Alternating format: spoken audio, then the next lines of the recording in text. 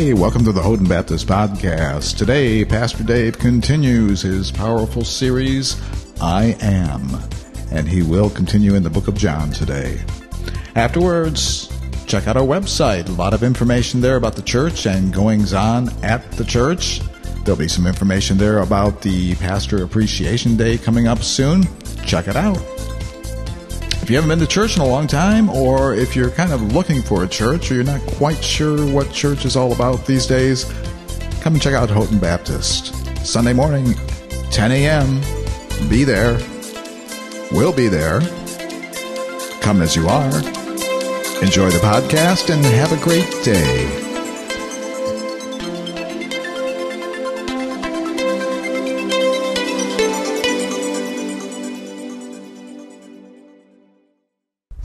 Well, good morning, church. Good morning. Tell you what, is it not a joy to be in the presence of God? That's why we came, right? To get into His presence. Man, I tell you what, we're going to dismiss our little ones at this time for Children's Church. Our leaders are in back waiting for our little ones. We get an hour break from them. Amen?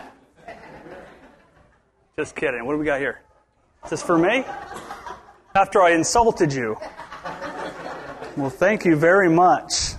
It's a good Sunday when you get cards and gifts before I preach. All right. No tomatoes or anything like that. Tell you what, we are super blessed. Amen? This past week when I was coming up the stairs to get ready for church, I had a lady pass me by and she said, you know that prayer that you shared with me that I could share with a friend? And she was talking about the gospel. She said, I prayed that prayer with my friend and she prayed it, and she gave her life to Jesus. And you should have seen the smile on her face. And just, I was kind of just passing by and we're just going about my business like I often do. And just to think about that as we're here and we gather and we're about church and things are happening, God is continuing to further His name and use people, use you. And so this lady shared Christ with somebody, and this person gave their lives to Jesus, and that's what this is all about, amen? And what's cool about this individual, about 4 years back, our church reached out to this lady and loved on her and blessed her, and we led her to Christ. And she got baptized and plugged into the church, and now what is she doing? She's leading others to Christ. That's the call, amen? That's the commission.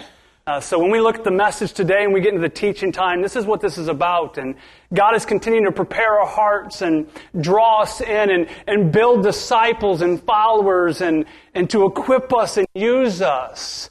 Not just to play a part in a church and go about our daily lives, but to be used for His glory. So when I pray, I ask that you pray as well. God, would you speak to me today? You know the place I'm at. You know the heaviness of my heart. You know the weight of my sin. You know the issues in my life. You know my physical inabilities and issues. But God, would you speak to me? So would you bow your heads, and we're going to get into the teaching time right now. God, it's good to be in your presence. This is your house. This is your church. These are your people. God, I pray that you would do a work in us, and I pray that you would break down barriers and walls and break down tradition and break down ways of doing things and thinking of things. And God, that we would just get before you and let your Holy Spirit speak mightily into our lives. Lord, many of us are broken and we're hurting and we're going through hard things, and our minds are other places. Our minds are with loved ones and the issues that we have, and so there's this inner war and battle that we're facing. But God, we're here in your presence today, and we ask that you would speak to us directly. God, we are desperate for you and your teaching. We love you and praise you. In Jesus' name I pray, amen. Amen? So I need to start off by asking you a few questions. This is how this is going to go. You have to participate if this is going to work. Can you participate this morning just to start off? I know about mid-sermon you guys get sleepy, but you have to participate, okay? How many in here love to drive? All right, this is an acceptable answer. Love to drive. Maybe it's your motorcycle. Maybe it's your minivan. We got some hand raised for the motorcycles. I hate minivans, by the way. That's why I didn't buy another minivan. My wife loves them. Maybe it's your truck. You just love to drive your truck. You just love to drive. Maybe you just love to be behind the wheel. How many here love to ride as a passenger? Shotgun, like 5 of you? It's human nature to be behind the wheel, is it not? To be the one in control, to be in the driver's seat. For the last year, if I can help it, I don't drive that much. Now, I love to drive. Believe me, I love to drive. I would prefer to drive, but with the physical condition I have, driving tends to make things worse. So when we go out, I'll have Jillian drive around. And we've been together 14 years, and I've always driven. I've always gotten the driver's seat. Let me just say this. I strongly dislike being driven by my wife. I don't know if it's a control thing, probably. Amen. It might be pride. It might be just a man thing. It just doesn't seem right, me sitting in the passenger seat. Now, I don't care for her speed. Sometimes too fast, sometimes dreadfully slow. I don't care for how she takes corners. No. In my truck, I've got one of those handles. You know what I'm talking about? Holding on for dear life. Hey, I don't think she's in here. She's not in here. My wife lets everyone go through as well, which is super nice, but drives me nuts because I'm impatient and I just want to see I can get there faster. She does that with shopping carts too. I just go. She's so patient. Now, to be fair, she doesn't like my driving either, church, so you can amen that. Listen, I go through all of this stuff before I even say this stuff. I got permission. Here's my point. As we follow Jesus, the King of Kings, we have to learn to let Him be in the driver's seat. Amen? We just have to. It's God, right? Because God is already in the driver's seat. We just have to allow Him to be Himself. We must learn, as we follow God, to let Him be in control. Let God be God. Amen? Oftentimes, as we follow Him, we want to do God's job, right? Like we can do it better than He can. In dealing with our own growth, in dealing with the growth of others. Like, I got a plan for your life. You know what I'm talking about? To your spouse, to your friend, to that other person in the church. We got to let God be God. Dealing with sin. Oh boy. Let God deal with the sin in your own life. And let God deal with the sin in other people's lives. Amen? Amen? Today we're going to look at the second I am statement. Did you enjoy last week's message? I don't know what I would do if you said no. I'd probably start to cry. We're going to look at the second I am statement. Everybody say I am. So proud of you. We go from last week's statement, I am the bread of life, in John chapter 6, where Jesus Christ defines Himself as our portion. He is enough, right? Our sacrifice, our rescue, to I am the light of the world. I am the light of the world. He who follows me, don't miss this part, he who follows me will not walk in the darkness, but will have the light of life. These I am statements pack quite the punch, don't they? We're going to find out today exactly who Jesus Christ is and how He wants us, His followers, His people, to treat others. Okay? Let's look at John chapter 8. John chapter 8, verse 12 through 16. John chapter 8.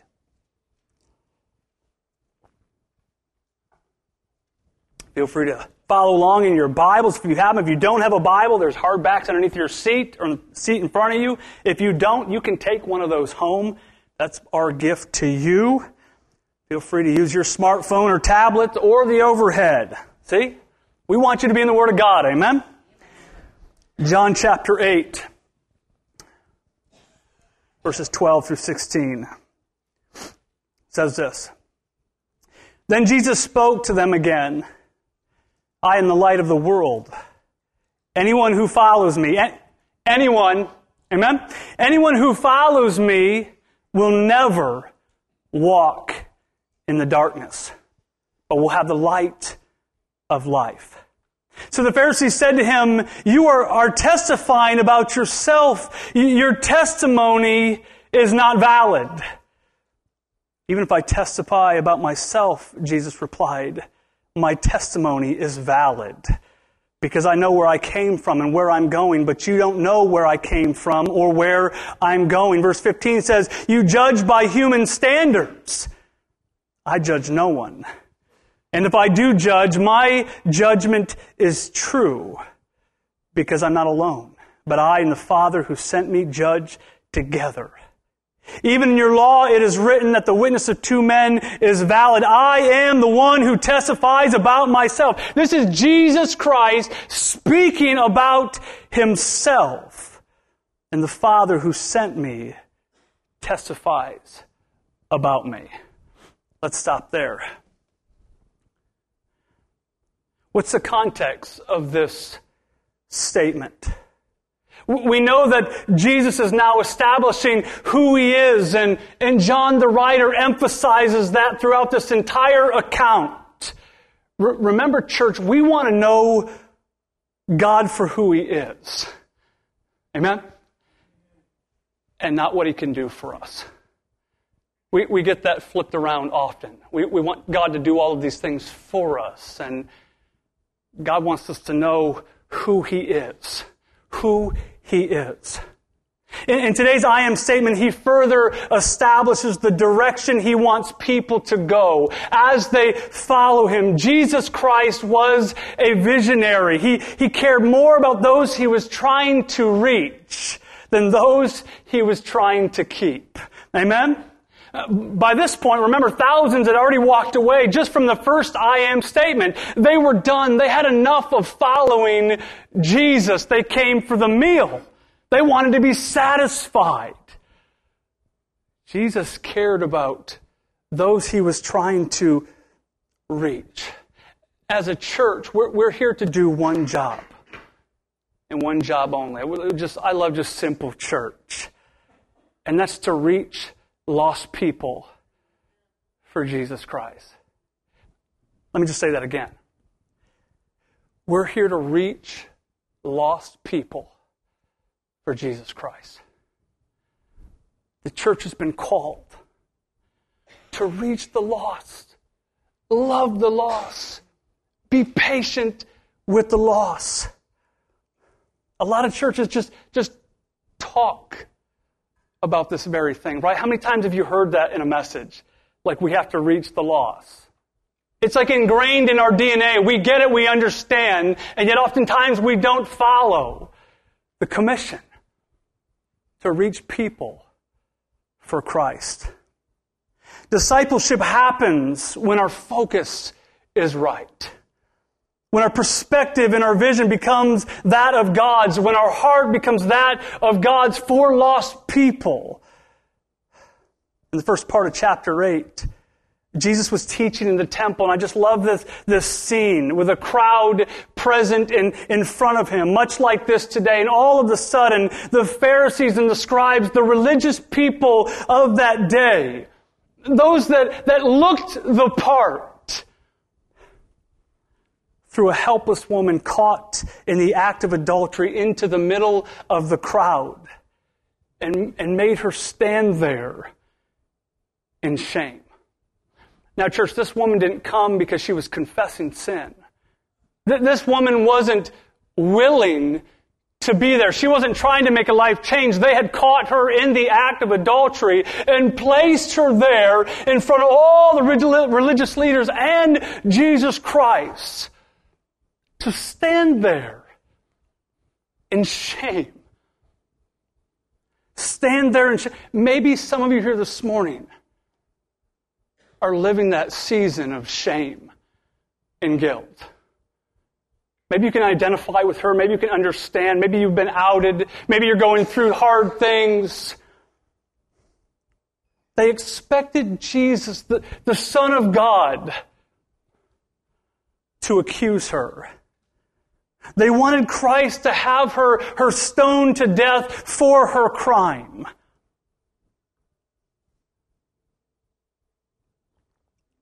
Why wouldn't they? Why wouldn't they? In fact, it would have been perfectly legal for them to kill her for this act. Not as a Jew necessarily. Rome would have to have done it, but Jesus had something else in mind for this poor, broken, sinful woman. Everybody say something else. Let me just say this. God always has something else in mind for people who make mistakes. Amen? He just does. I mean, it's human nature to say, look at her, look at what she's done wrong. And yet Jesus' heart is like broken in the midst of this, like they're missing what's happening. God doesn't have punishment in mind every time we make mistakes, and yet that's how we kind of follow Christ and view God, as though He's going to deal, and sometimes He does, amen? But He's gracious. God has a purpose for those mistakes and those faults and those weaknesses and flaws. Are you flawed? I'm flawed. I'm flawed. He has a purpose for those things. It's for rebuilding and teach. When I make a mistake, God uses those things to rebuild me and grow me and teach me. Has He not used your mistakes to teach you? Absolutely. He has grace in mind. Isn't that comforting? We love grace for ourselves, but not necessarily for other people at times. Right? We just want to soak it in, right? Because we're flawed and we make mistakes. It's like, give me. We need your grace, but you know, God, you really got to deal with so-and-so. They're messed up. Did you see how they live and what they do, right? This is like that inner voice, that inner man that says that we can do these things. And yet God says, I want to bestow grace on that person, that individual. I want to love them. Don't you want to love them? That's the call to the church. I mean, really, don't just say it, I love you, and shake their hands, you know what I'm saying? But love people. Listen, I'm not even a hugger type. In fact, when people come hug me, I just I try to stop them. You know what I'm talking about? Like there's a bubble thing going on. As we follow Jesus, there shouldn't be any bubble with lost people like they're going to get something on you. You know what I mean? They're too sinful, too wretched, too dirty, too filthy, right? No. Jesus says, will you love them? I do. Amen? Will you love them? I do. And I'll go to bat for them. I'll go to bat for them.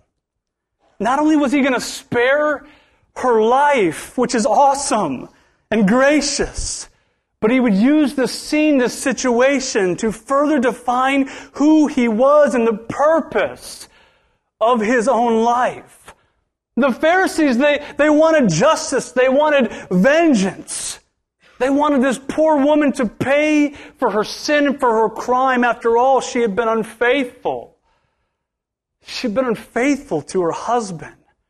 This was a great injustice, and not just for this individual, but for the culture. And this was against herself and her own body and against her husband, against God above all.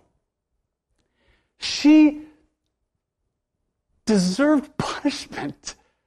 We can see, she messed up. She deserved to be there. Have we ever said that about somebody? They deserve to be there. They deserve what's coming. She deserved punishment by all standards, and deep down we can be like the Pharisees in these types of situations, can't we? I mean, our inner voice screams, make her pay for what she did wrong. Maybe not all of us. Maybe some of us can be compassionate and gracious and understanding, but some of us can become angry about people's sin and wrongdoings. I'm not sure what happens between grace Let this just sink in for a moment in your own life. I'm not sure what happens between grace and our salvation experience, that moment when we gave our lives to Jesus Christ and we claimed to Him that we were a sinner in need of grace, in need of salvation, to the point where we ever feel justified to see other people suffer consequences for their mistakes. How do we get to that point? I never want to be there. Amen? You should never want to be in that place. We forget what Christ has done for us. What Christ has spared us from. What Christ has drawn us from. Amen? We should want that for others. I am forever reminded of my own past mistakes and my ugliness and my faults and my failures. Aren't you? That inner voice that whispers, that reminds you of where you came from. The lost and the broken need encouragement. Amen? They need encouragement by the church. Those that have given their lives to Jesus Christ, just to encourage them, just to be super patient with them. They don't need the church to ever look down on them and seek justice for their wrong choices, because at the end of the day, we are all prodigal children. Amen? I'm the definition of a prodigal son. 10 years, a decade, running from God. Running. Fighting and rebelling. And God says, I got a plan for you. Come on back. These people that we get worked up about, God has a plan and a purpose for them. And He says, come on back. Hasn't He called you to the table? Time and time again. I don't know about you, but since I gave my life to Jesus Christ, I have made many mistakes. Have you? I have sinned. I've done wrong things. I've ran from God at times. I've rebelled against God at times. And yet God says, come on back. Let me show you more grace and patience.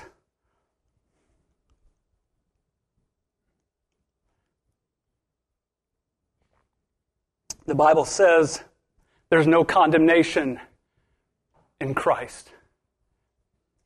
I want this to resonate with our churched people. Those that have been around the block. Those that have seen it. Those that have been a part of church. There's no condemnation in Christ. That means there should never be condemnation within the body of Christ in the church, but grace and love.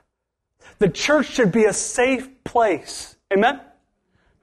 A hospital for the sick, a hospital for the broken, the messed up, the addicted, the hurting. The church should be a place for the sinner. As the Pharisees gathered around this woman to stone her, Jesus created this circle of safety to protect her. Oh, that we would see that as we live life and we do church and we engage in the community and with our neighbors and with other people. John 3:17 says, I did not come into the world. This is Jesus Christ.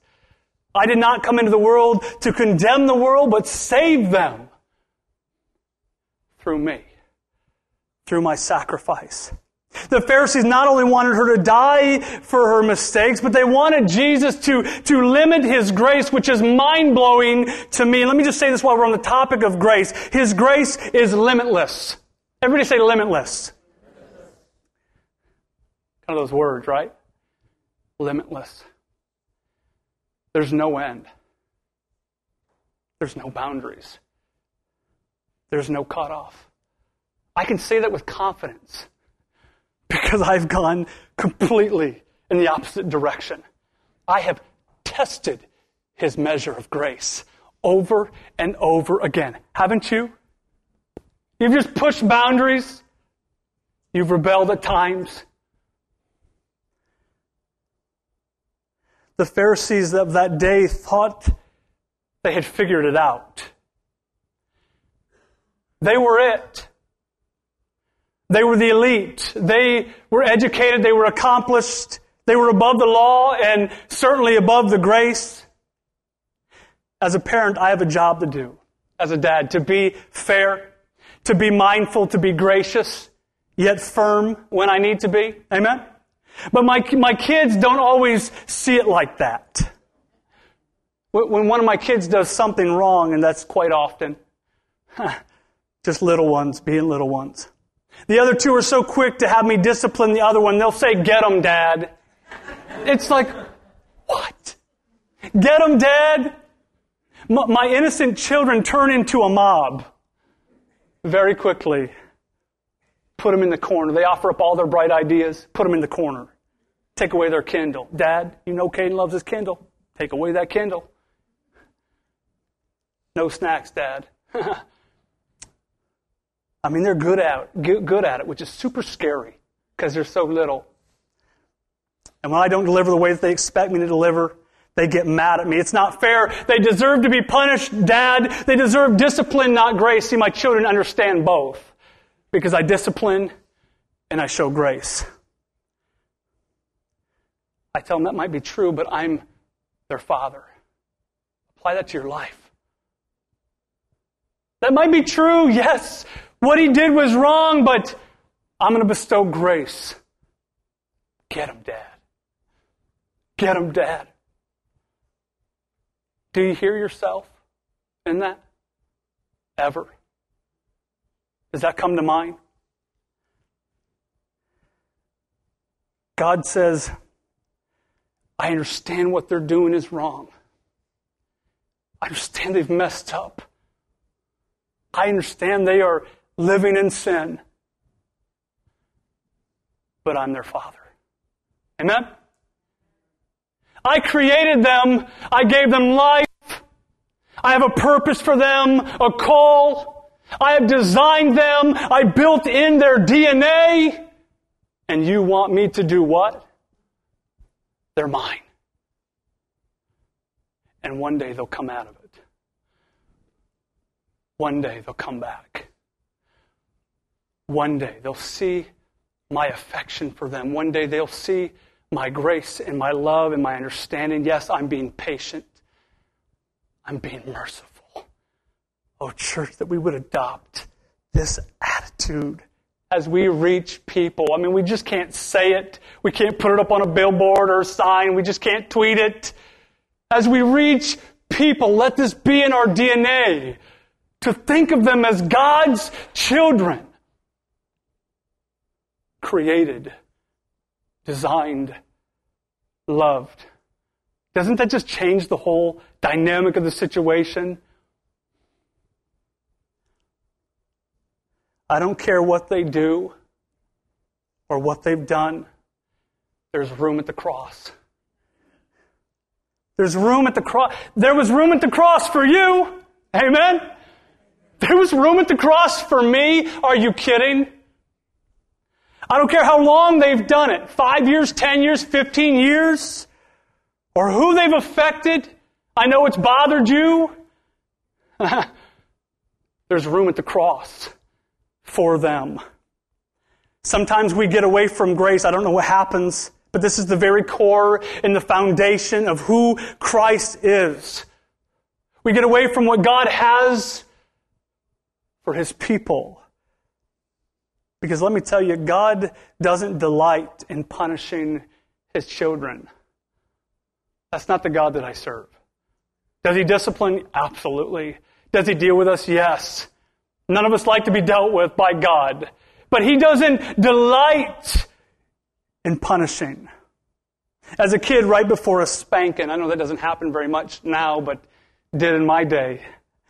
My dad would always say, "Son, this is going to hurt me more than it's going to hurt you." I was like, right.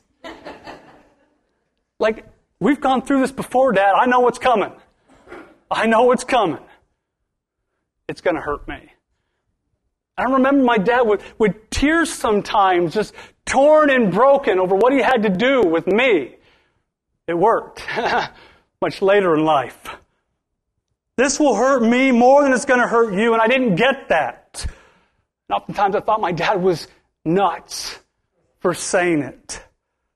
But now that I'm a father, I get it. I get it. When my kids are like, deal with them, Dad, I just want to use it as a teaching moment to say, listen, you did wrong. You did wrong. But I'm going to be gracious to you. Isn't that the way that God has dealt with us? Absolutely. God delights in giving people a way to the cross, a second chance to get it right, a path to grace and mercy, a path of love and forgiveness. Jesus said, I am the light of the world. He who follows me will not walk in the darkness, but will have the light of life in them. There's that word will again. We saw that last week. He who follows me will not, everybody say will not, walk in darkness, but will have the light of life. What a promise. In other words, I will make a way out for you. It'll be through my sacrifice. It'll be through my death, my blood covering, my body. When you're with me, I'll keep the lights on. You'll be protected. I will fill the void in your life. I'll fill the emptiness in your life. I will be gracious to you. You'll have everlasting life. You'll have everything you've ever needed as long as you're with me. You will not walk in darkness. As long as you're with me, you will not walk in darkness. What perfect grace. But if you get out ahead of me, or if you turn away from me, or you go your own way and do your own thing, and oftentimes we do, amen? There's nothing I can do. Like we want God to just fix all of these things, and yet we're not willing to follow Him and obey Him and be right with Him. There's nothing I can do until you make things right with me. Have you made things right with God? Have you dealt with sin? Have you dealt with attitude? Have you dealt with the things that God is pressing on you to deal with? The addiction, the emptiness, the depression. Have you relied on Him? Have you trusted Him for those things? See, apart from God, none of us want to live in the darkness. Amen? Apart from God, we'll live in darkness. Whether you're churched or unchurched, whether you're saved or lost. Apart from experiencing Christ on a day-to-day basis, we'll live in places that are dark. And let me just say this, the dark isn't a place we want to spend a lot of time. Amen? I've been there. Some of you are there today.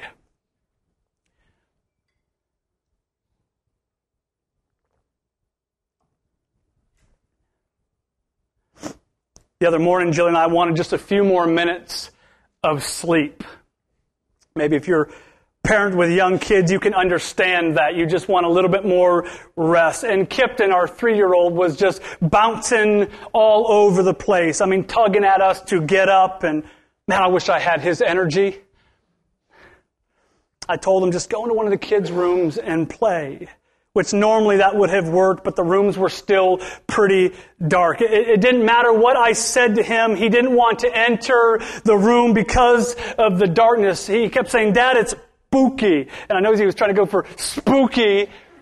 Dad, it's spooky. There's monsters in there. I said, there's not monsters in there. We got to sleep. We need more rest. Go into the room. Find something to play with.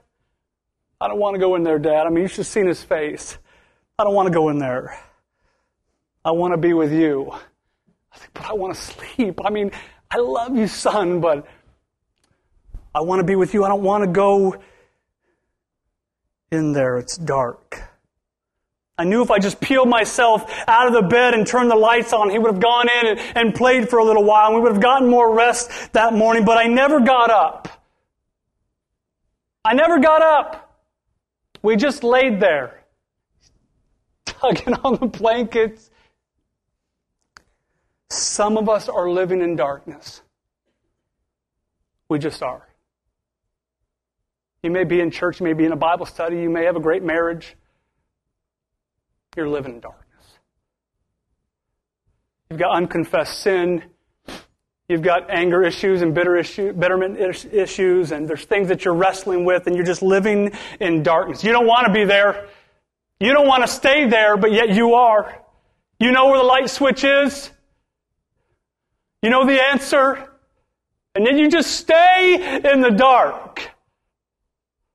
I know because I've chosen the dark before. I've stayed there. Sometimes days, sometimes weeks, sometimes months. We know the answer. Think about if I just would have gotten up out of bed and flipped the light on, I could have just laid back down. I was too lazy. Some of us are just too lazy. Some of us are stubborn. Some of us think that we don't need God to do anything more in our life, and we just prefer the dark. Do you prefer the dark or the light? Do you prefer the dark? Separation from God? Or the light? Community and relationship. Peace. Restoration. Do you desire the dark or the light? This woman who by law was guilty would be justified by Christ. We're no different. Everybody say, I'm no different. Sleepy. Everybody say, I'm no different.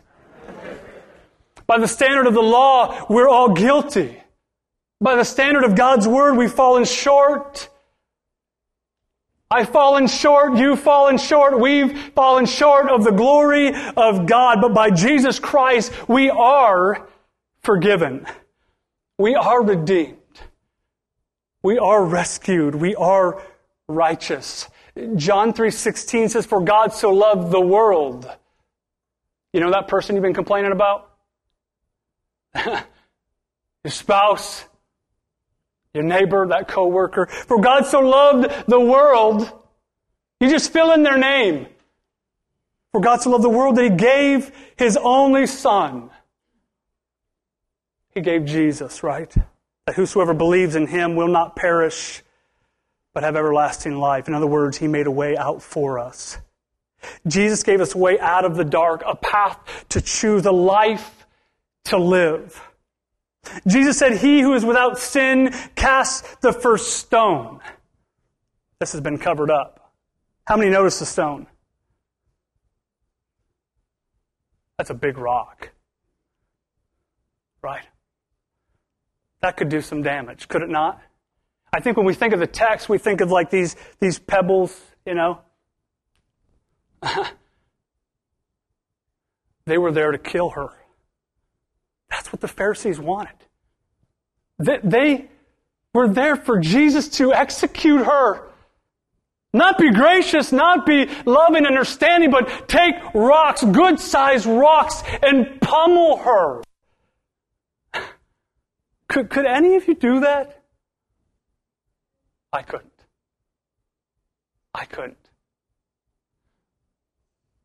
What a demonstration of grace.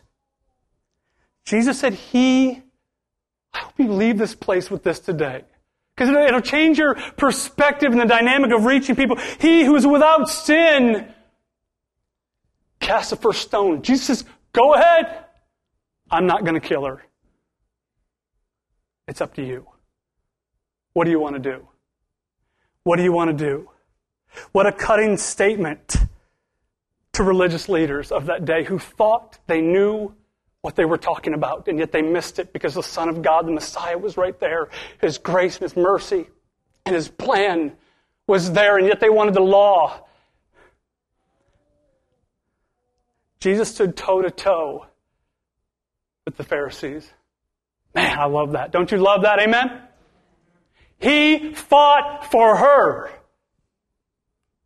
The longer I serve as a pastor, in fact, today it's been 9 years I've been serving here. 9 years. Amen? The more I realize that the church is just made up of a bunch of sinners who make bad choices, wrong choices, sinful choices, poor choices. But the greater I understand the depth of God's love, it's hard to listen to me talk about God's love when I'm holding this. Isn't it?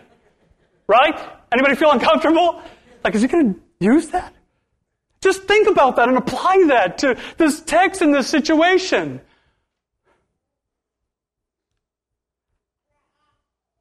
God has provided grace and mercy and forgiveness. We must view ourselves first and foremost and others through the lens of Jesus Christ and His sacrifice. Without it, we are exactly like the Pharisees. Jesus said in verse 15, and we're almost done, "You judge according to the flesh." I'm not judging anyone, but if I do judge, my judgment is true. This was God's Son. Did He not have a right to say these things? The Pharisees filed out of the temple one by one because they realized they were no different than the woman who was caught in adultery.